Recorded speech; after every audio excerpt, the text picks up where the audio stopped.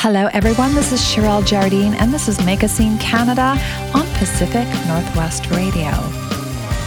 Make a Scene Canada is a go-to for discovering new artists. As well, it's a place to hang out with our Canadian icons. I absolutely love and it's my great pleasure to bring you the songs and stories of our world-class Canadian musicians. Make a Scene Canada is sponsored by Zed Productions. Zed Productions is a full-service production company offering the best studios and services to suit your project and budget. From producing to recording and mixing, contact Sheldon Zaharko at sheldonzaharko.com. There is a lot that goes into running this station and its podcasts, and while we bring it to you for free, we could use some support to keep running and growing. Any contributions, no matter how small, are appreciated. If you love the show and would like to donate to Make a Scene Canada, go to pacificnorthwestradio.com and click the top right where it says Contribute. Click on Become a Patron, and then you'll have a few options. You can make a custom pledge and donate whatever you'd like, or for as little as $1 a month, you can help keep us and the station rocking. You can also become an official sponsor of any one of our podcasts or online radio station. All the details are on the Contribute section as well, and you can always get in touch with us. Our email is pacificnorthwestradio@gmail.com. In the subject line, put Make a Scene Canada or Pacific Northwest Radio, or maybe one of our other programs, and you can find them all on pacificnorthwestradio.com. Find Make a Scene Canada back shows on Pacific Northwest Radio. Just click on the show icon on the homepage, and you can also find us on iTunes, Spotify, iHeartRadio, plus a whole array of sites, all waiting for you to discover. Right now, while you're listening to the show, find us on social media, Instagram and Facebook at Make a Scene Canada. We also have a group page, Make a Scene BC, where you can post your upcoming gigs. Don't forget to give Pacific Northwest Radio a like on Twitter, Facebook, and Instagram at Pacific Northwest Radio. Murray Atkinson from The Odds releases Grinding from his new instrumental EP, Mubla Tubed. What is Mubla Tubed, you ask? Let's find out. Plus, we'll take you back to where it all started. So before we start talking about your new single, Grinding, I'd like to go back into time and chat about your musical journey. Is that cool? Sure, of course, yeah. Awesome. So you started playing piano at 4. And so tell me a little bit about your musical family. Well, it goes back generations. My dad, my aunts and uncles, they all played piano and guitar. And, my dad's dad, my grandpa played piano, and my great-grandpa played trumpet he played trumpet in the big band until he's like 80 years old. It just goes back as far as I know, and probably and farther on beyond that. So it's just always been in the family, right? It's one of those things. When I grew up, family gatherings and parties and boxing days and stuff. Mm-hmm. My dad would pull out a guitar, and my uncle would have his guitar, and aunt would sing along and sometimes play guitar, and it just was always music around. So you were just absolutely kind of fulfilled at a young age with music in your life. Super immersed in it, and and very supported by it too. My parents, they put me into piano lessons when I was 4 years old, and would not let me quit until I finished high school, which became quite a head-butting issue when I was in high school. Of course, I wanted to quit. Nobody wants to take piano lessons when you're in high school, right? Yeah. That's just lame. But of course, in retrospect, after high school, I was very glad, of course, that I was forced to stick it out, and ended up getting up to grade 9 in the Royal Conservatory system, which you hit that level, you hit those kind of higher levels, and you just learn so much about music and melodies and voicing, all that kind of, technical stuff that you find later in life is an absolute huge asset to have been exposed to, right? So, of course.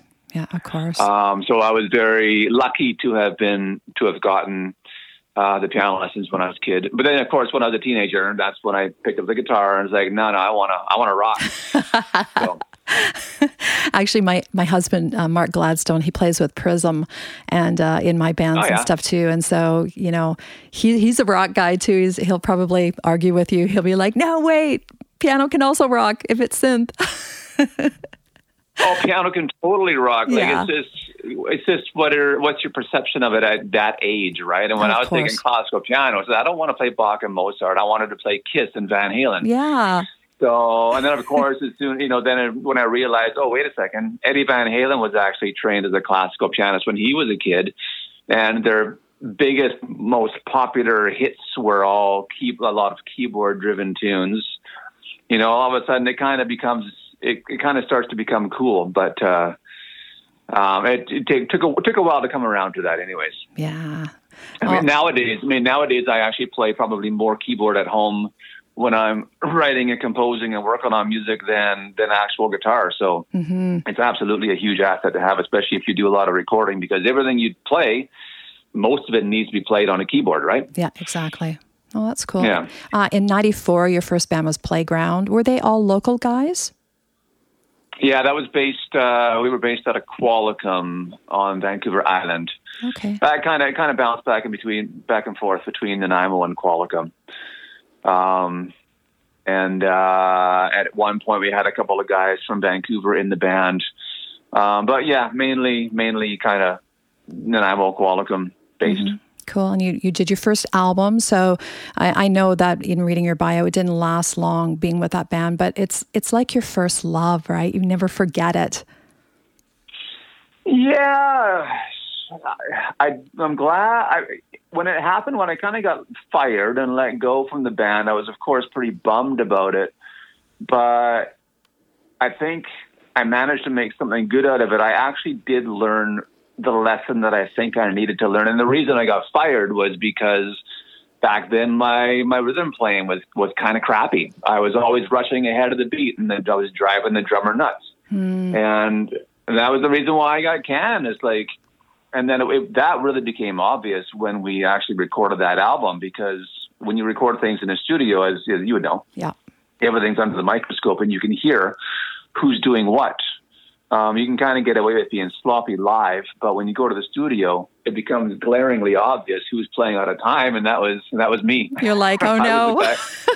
Like we had the bass player and the bass player and the drummer were totally locked in, and I was the rhythm guitar player / lead guitar player, always rushing ahead of the beat. So damn. It kind of became obvious, and I didn't last long in the band after we recorded that record. And also stylistically, the rest of the guys in the band wanted to kind of go more in a really kind of a more of a punk, like alternative punk direction, and I kind of just wasn't into it. But I mean, ultimately, no, I got canned because I had shitty rhythm. So okay, I got serious. I already had a drum machine, but I actually started to use it and practice to it, and it ended up making a huge difference. And it's just something I never practiced. I never tried to have good rhythm. I just always wanted to be, when I was younger, I just wanted to be the fastest player. And so you kind of miss those important things. And I remember, one of the teenagers, guys would be like, hey man, you can play fast, but you should really listen to the blues and get some groove and get some feel. And, that's unfortunately that stuff just went over my head. Yeah. And, we're each on our own paths, I suppose you could say. So it took me a little while longer to figure that out. But, that lesson came delivered in a package of getting fired from the band. That I was one of the guys who kind of started that band. And, it stung at the time, but I moved on. Yeah, everyone moves on. And absolutely. Yeah. And in 1999, you started playing with Chin and Jetty, and he was just on my show last month. Are you serious? Yeah, super talented guy and so nice. Oh my God. I was absolutely blessed to. We actually were roommates. We lived together for about a year in 1999, and that was like I learned more in that 1 year than I learned in 2 years going to music college. It was just amazing to listen to him. Like our bedrooms were basically just right down the hall from each other. And every morning at 10 o'clock in the morning, he started up, and he would have tons of artists coming over to the house. He's always constantly writing with new artists, and there'd be artists coming up from Toronto and staying with us for a week at a time. And just watching him work and learning about how he did everything. And it was a huge exposure to funk and R&B music, obviously. Mm-hmm. And that's really kind of also too when all that whole thing of getting good rhythm and that kind of stuff really kind of started to solidify for me was actually playing with him in his band and listening to funk music. And I mean, that's all that it's about, right? Is the rhythm and the groove and the feel and stuff. And, I was super, super lucky to play with him in his band and get to live with him for a year and just watch and listen to how he worked. It was amazing. Awesome. I'm going to skip ahead to 2007. You won the Seafox Seeds competition, and your project was Swan, and the album was Salt March. Now, it got signed to Pheromone Records, and you had a single, Unfamiliar, that made it to the Seafox Top 10, which is really cool. So I know that fronting bands is super tough. I've done it my whole life. It's hard to keep that band together. And then you join the Odds. So it must have been hard keeping Swan going as well when you were with the Odds. Yeah, and as I'm sure you know, financially, it's just... I was kind of footing the bill. Mm-hmm. I was doing it the hard way. I kind of made that whole album myself, basically. I kind of played, besides drums, I played everything, and besides bass on like 2 songs. So I kind of put it all together and then kind of put a band together afterwards. Oh, cool. But of course, when you do it that way, you kind of got to pay people to play with because they're not vested in the project at all. So it was always about paying guys, and every gig I did was just losing money, right? I know. I can't even afford to go on tour for more than 1 week. Like even doing a run around BC, I'm going to lose like $3,000. Yeah. So it's just, and the deal that I have with Pheromone, there was no tour support. Unfortunately, and that kind of thing. So, the reality is it just kind of fizzled out. Mm-hmm. Seafox was amazing. I mean, they gave me a ton of support when I won. I mean, there was like a 3-year gap between when I won the Seafox Seeds and when I actually put that record out. But they were super supportive and played the heck out of a couple of the tunes. Mm-hmm. But breaking out and going on tour and stuff, it just wasn't financially feasible. And, and I was trying to do too many things myself, and I shouldn't. I mean, if I was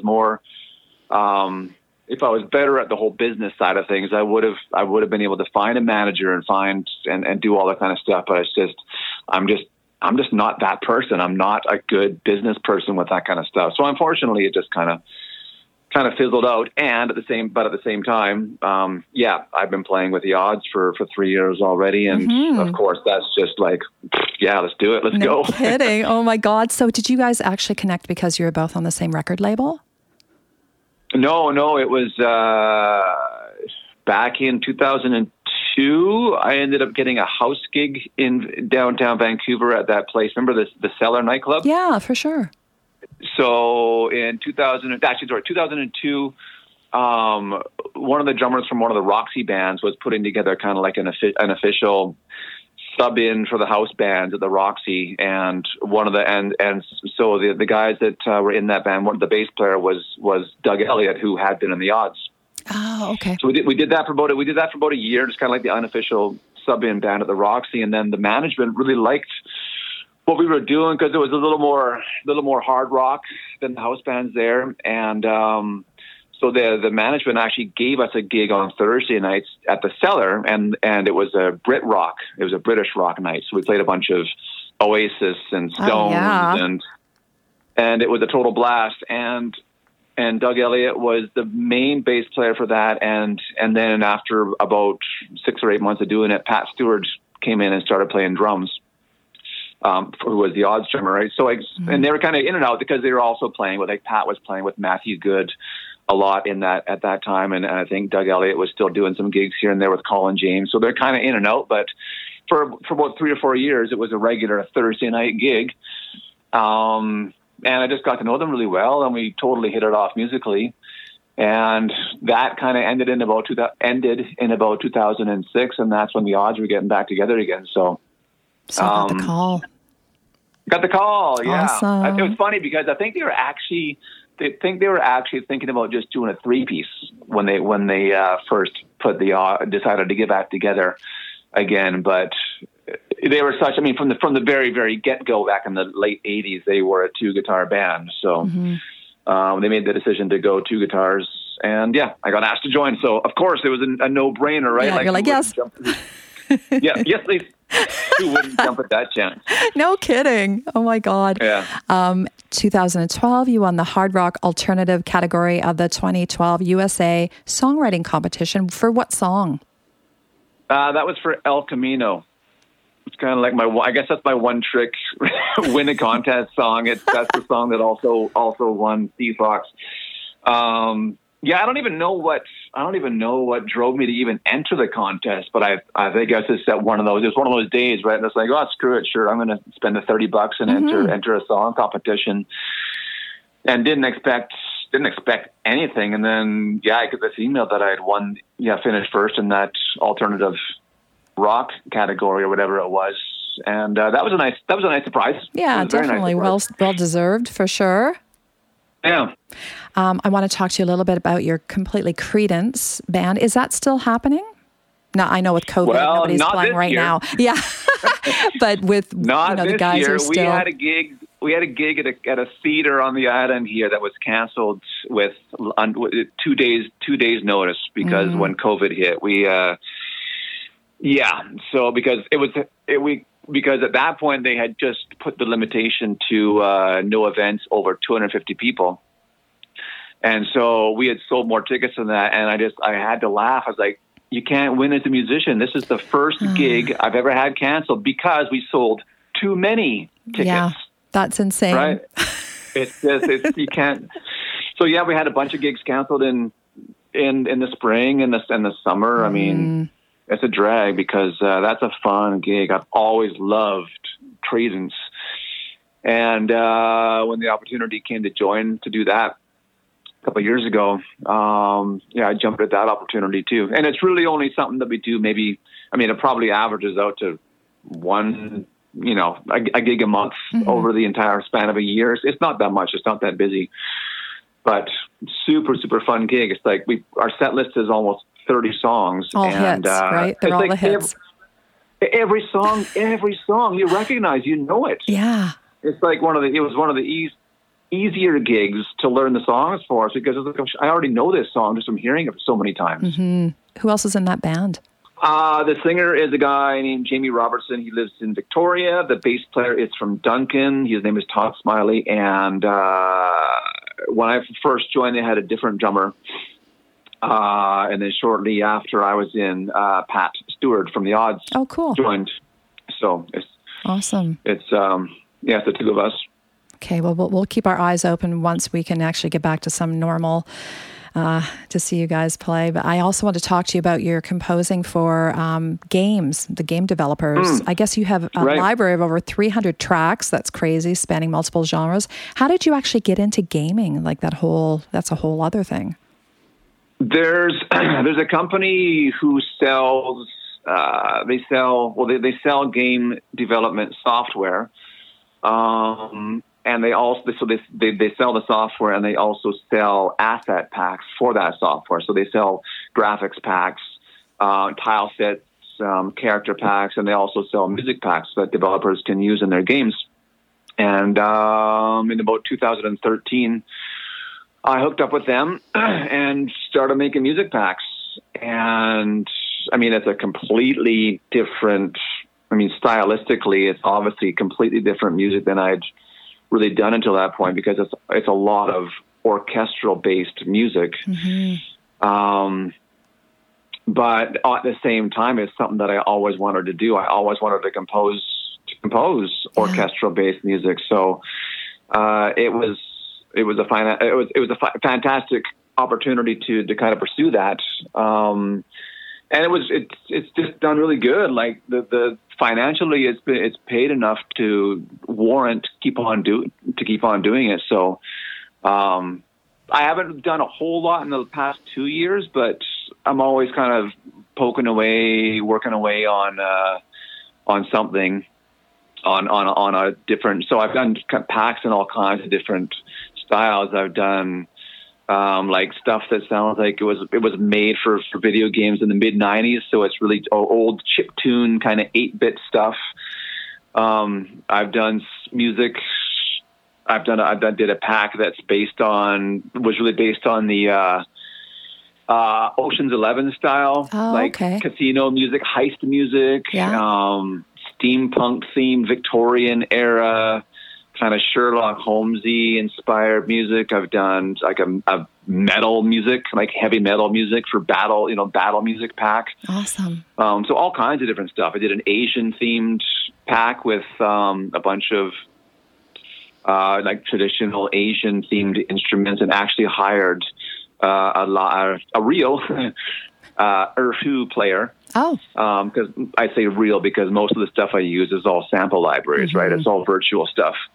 Of course, yeah. But yeah, it's just a matter of exploring all these different genres has been a complete blast. It's something fresh, right? Right, yeah, exactly. And it keeps you in tune, right? It just keeps you learning more and growing more as an artist. Yeah, I mean, my sample library is growing. It's huge now. So I got all these amazing different sounds that I can use in whatever productions that I want to do. Some of them made it onto the last couple of EPs I released. So it's just helpful as a music producer to have that toolkit at your disposal, right? Mm-hmm. Exactly. So who is your favorite guitarist? Oh man! If you ask me tomorrow, I'd give you a different answer tomorrow. Oh, would if you had asked me yesterday, it'd be a different answer. Okay, today. Okay, I'll tell you who I listen. I'll tell you who I was listening to today. Okay. I was listening to a guy named Marty Friedman, who's most well known for his work with Megadeth back in the early '90s.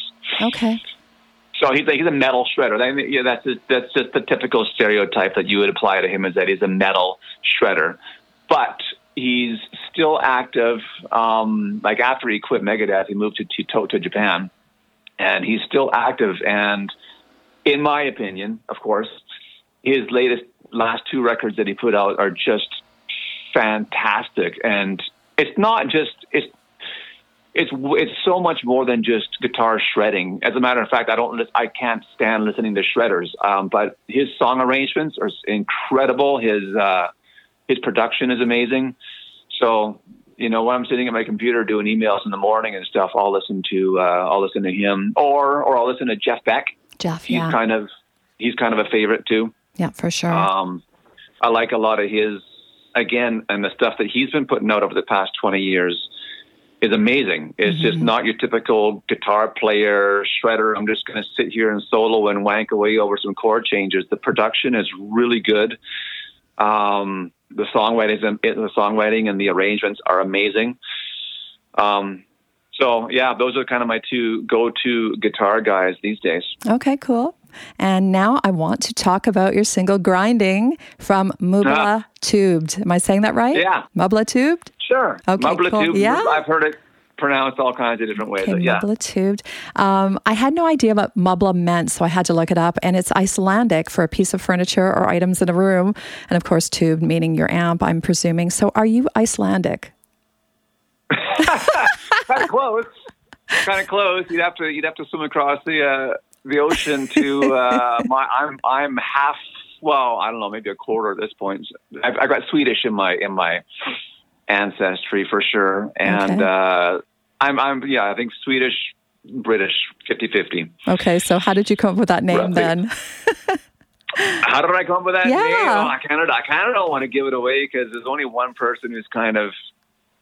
I don't want to at this point kind of give it away. I just want to see what happens with it, because it's actually an interesting study in how people see things and perceive things, especially in this day and age. But I'm going to leave that as a mystery, a question mark. No, that's great. We love mysteries, and I can actually use that as promo for the show. Perfect. Yeah, it's like what do you associate? You made a key point there when you associated it with tubed being guitar tubes. Mm-hmm. It's like, what do you associate that with? Which to me is kind of the interesting thing. So we'll leave it as a mystery for now. I like it. Where did you record it? Everything was done at home. Oh man, sounds fantastic. Besides, grinding is 100% done at home. It's actually programmed drums. It's not real drums. it's programmed. So everything was done 100% at home with that song. But the other songs on the record that have drums, those are actual real live drums, which were recorded at the Armory Studios in Vancouver. And that was Pat Stewart playing those drums. Oh, awesome. And but everything else is done at home. Yeah. Well, you are so talented. Oh my God. I've listened to some of the songs that Eric sent me, and also Moonlight and Endless, and which are totally different than the other songs, which is fantastic. Yeah. It's like this, nylon guitar, Spanish sounding composition, and then Endless is this lush orchestral piece of music. So beautiful. It really shows your diversity. Oh, thank you. I put those on the record just as kind of, leaping off points or for stuff that I'm going to do in the future, because I've got other stuff just sitting on my hard drive that's half finished. That's also in those kind of genres. So, I kind of wanted to make this EP a little bit diverse, I suppose. Yeah, absolutely. While sort of maintaining some kind of a focus, which for me, maintaining focus as an artist can be difficult because I love doing so many different things. So I kind of put those two songs on there because they will tie into stuff that I will load, right? So. Okay, cool. And I want to quote you here. You say, "Part of me loves to shred and play fast, but a bigger part of me loves melody and song structure even more." So how do you find that balance? It just, if it feels right, it is right to me. Sometimes it feels right to shred and play fast. I'm not saying no, you shouldn't ever do that just for the sake of never doing that. There's no hard and fast rule that you should not do something. But, it's like when you're listening to an orchestra and the violins are playing this real fast thing, and it's exciting for that moment, but they're not always playing fast. But when it needs to be fast and exciting, then do it. Mm-hmm. So for me, certain parts of a song need something fast and exciting. And then I personally prefer something melodic that you can sing afterwards, something that you can catch, your brain can hook onto. And I just like that. I like melodies. I like counter melodies going on at the same time in different instruments, which might go back to the piano training and studying all those Bach preludes and inventions where you've got 3 or 4 melodies intertwining at the same time. I like that stuff. That's what gets my brain off, right? That's what gets the synapse, the neurons firing for me is that kind of stuff happening. So, I think it's just always when I create a song, sometimes there's no fast stuff. Sometimes maybe there's more fast stuff than melodic stuff, but I think I'll always err on the side of melody first, and put the fast stuff and the exciting stuff in, I think, when it needs to happen, right? Yeah, that's really cool. Also on Grinding, it features gameplay rage voiceovers. And I love at the end when you say, or actually, I thought it was you until I did a little research, "That is such a glitchy fucking move." So it's actually a guy from a video. So how did you find him? And that's really cool. I'm not much of a gamer, but I do play. There's 2 games that I'll play. I probably play less than 20 minutes a day. But, at the end of the night, I just want to chill and relax. There's 2 games I play. One is Rocket League, because it's a fast 5-minute round of automobile soccer. And the other game that I play that I've been playing for 2 years and cannot freak, I'm only halfway through it because I absolutely suck at it, is a game named Sekiro, which is you're playing like a ninja in 15th century Japan. And it's an amazing, it's an absolutely an amazing game. But some of the bosses they have in that game are so, I think I just finally beat one boss the other day. It took me probably over 70 times fighting this one boss just to get by him. So anyways, I'll go on YouTube and look up how do I freaking beat this boss? Because I can't. I'm so not coordinated with the controller, and I found this guy on YouTube who makes these how to beat the bosses in Sekiro. And but he also, his name is Sekiro. He's got a few different personalities, but he also does these rage play videos where he plays that same game, and he plays other games too, but he plays that same game and he just yells at the computer, and it's really funny and it's really entertaining. And I don't know, I was watching one of his videos one day and just thought that some of those little snippets would be kind of funny to intersperse throughout the song. It's like, you're forced to fight like a man. Yeah. And just kind of stupid little things like that, which, how many fucking chickens are in here? It's just stupid one-liners that don't mean anything unless you actually played the game and you would kind of know where they came from. So I actually sent him a message and asked if it'd be okay if I just took his voiceovers and interspersed them throughout the song, and he said sure. No, it's awesome. So I did. It's awesome. And I mean, yeah, I thought it just kind of. I mean, I could have kind of taken it or left it. It didn't.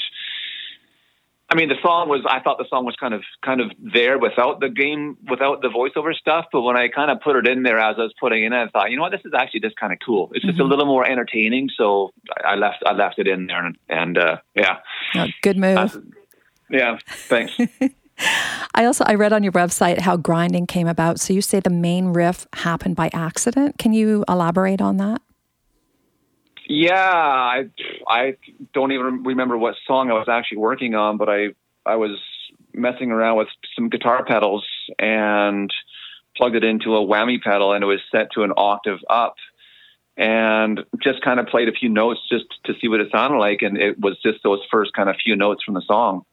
That's not sort of the first main riff notes, and it was just one of those things like, okay, that's completely not related to what I'm actually working on, but I always record the ideas and just close whatever song it was I was working on, open up a new song, and play that riff, and then it's like, oh, that's actually kind of cool. Put a little drum beat down, and then as soon as I put the drum beat down, I was like, wait, here's another riff, and then here's another riff. It just kind of all kept on. Oh, man. I just got completely sidetracked and spent like 2 hours working on something that I didn't even intend to work on, but sometimes that happens, and you look back and you go, that's actually really kind of cool. Mm-hmm. So it kind of, the whole song just kind of wrote itself as I was sitting there. It's like riff went to a different riff to a different riff. I think I might have moved around after, I let it sit and came back to it a few days later, and I think I might have moved one riff over to here and moved a different riff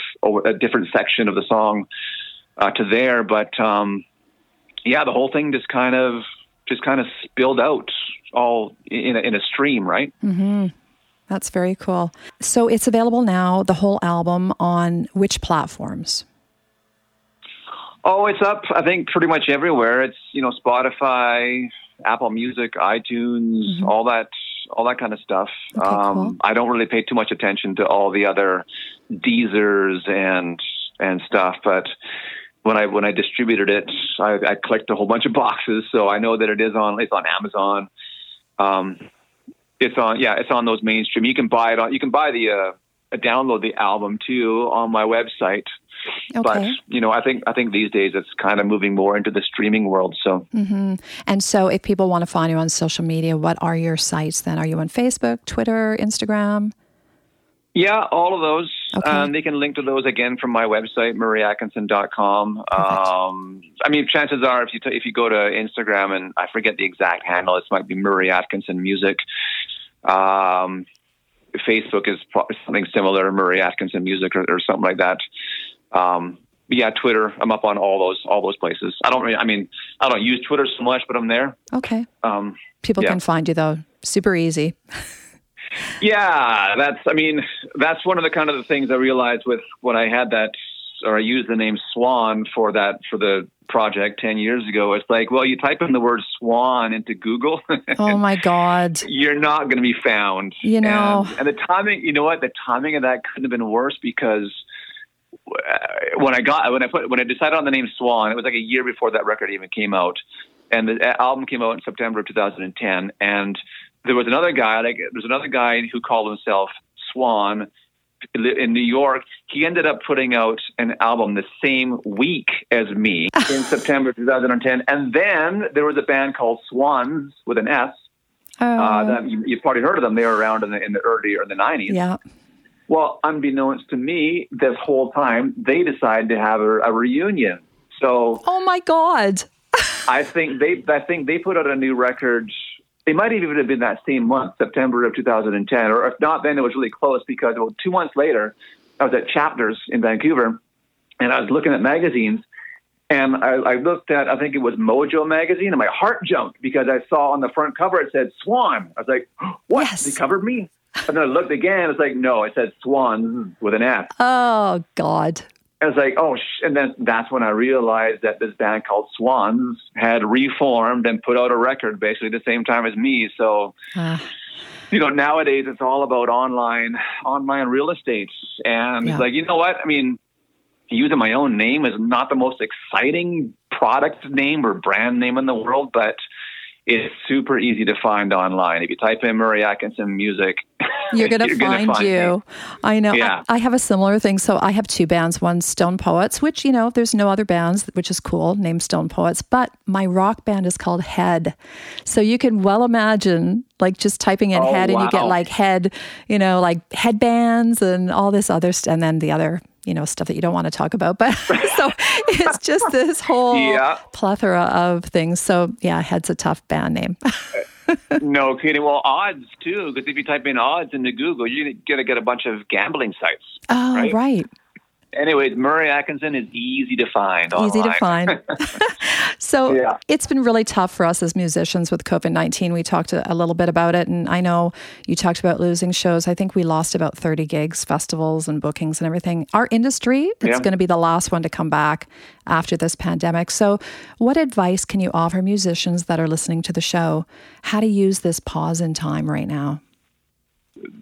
The most... I mean, obviously, you got to pay the bills. I kind of had to transition, obviously, and make up for the lost income from gigging with, I do work from home. I do have a day job, right? Okay. And I took more hours. I took more hours with that job on to kind of make up the difference. And then, basically, once you got your ass covered with that kind of stuff, obviously, you've got to live. You got to survive. Mm-hmm. I mean, for me, this year has been pretty productive in terms of writing because I've kind of got more time. Traveling around and playing is fun, and I miss it. I totally miss getting out and playing live and stuff. But the flip side of that is that I've had a lot more time at home. And if you're fortunate enough to have some kind of a recording setup at home, you can, there's just so much more time to write stuff. Mm-hmm. And kind of look ahead at next year, and hopefully this whole thing is resolved now. I think 2020 is the year to get serious and try and finish up and get as much music ready to release next year. Mm-hmm. When things do return to normal and stockpile.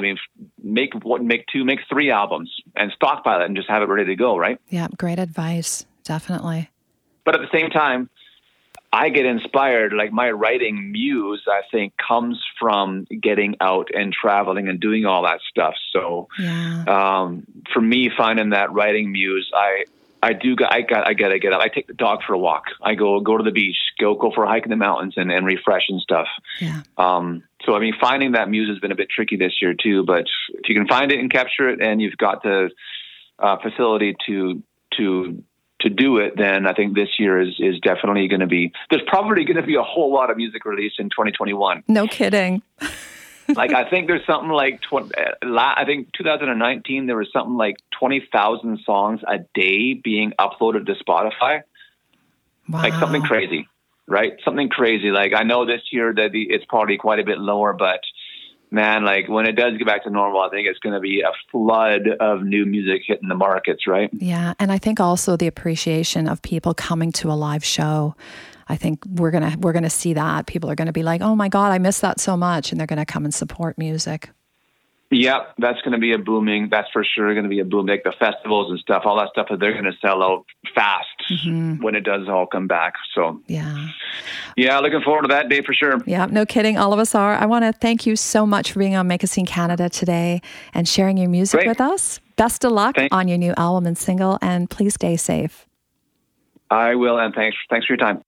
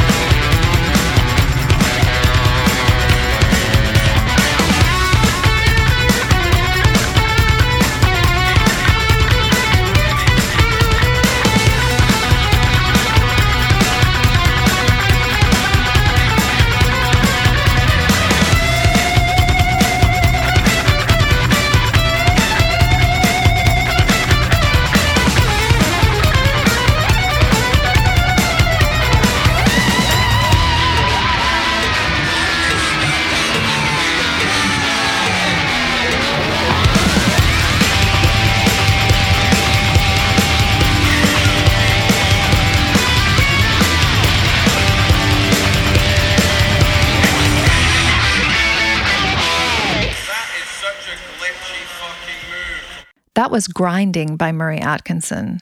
You can find Mubla Tubed on his website. As well, you can find links to his social media sites and music download platforms there. And that's the show. I'm always grateful to share our Canadian artists and their music. Leave Pacific Northwest Radio on 24/7. It's music online all the time. You can find my past shows. Just click the Make a Scene Canada icon on the homepage of Pacific Northwest Radio. As well, you can find Make a Scene Canada on Spotify, iTunes, iHeartRadio, plus a whole array of sites all waiting for you to discover. Big shout out to my Make a Scene Canada sponsor, Sheldon Zaharka from Zed Productions. All you rock stars ready to record your new album or single, check out Zed Productions at sheldonzaharka.com. The music that you're listening to right now is from my band Head, recorded with Sheldon, and you can hear more Head at headmusic.ca or listen to my softer side, Stone Poets, at stonepoets.ca. You can also find me at CherelleJardine.ca, and please get in touch because I love hearing from you. Take a few minutes out of your day and share the artists on the show. Share Make a Scene Canada and Pacific Northwest Radio on social media. Signing off now. Thanks again for listening. Until next time, let's make a scene, Canada.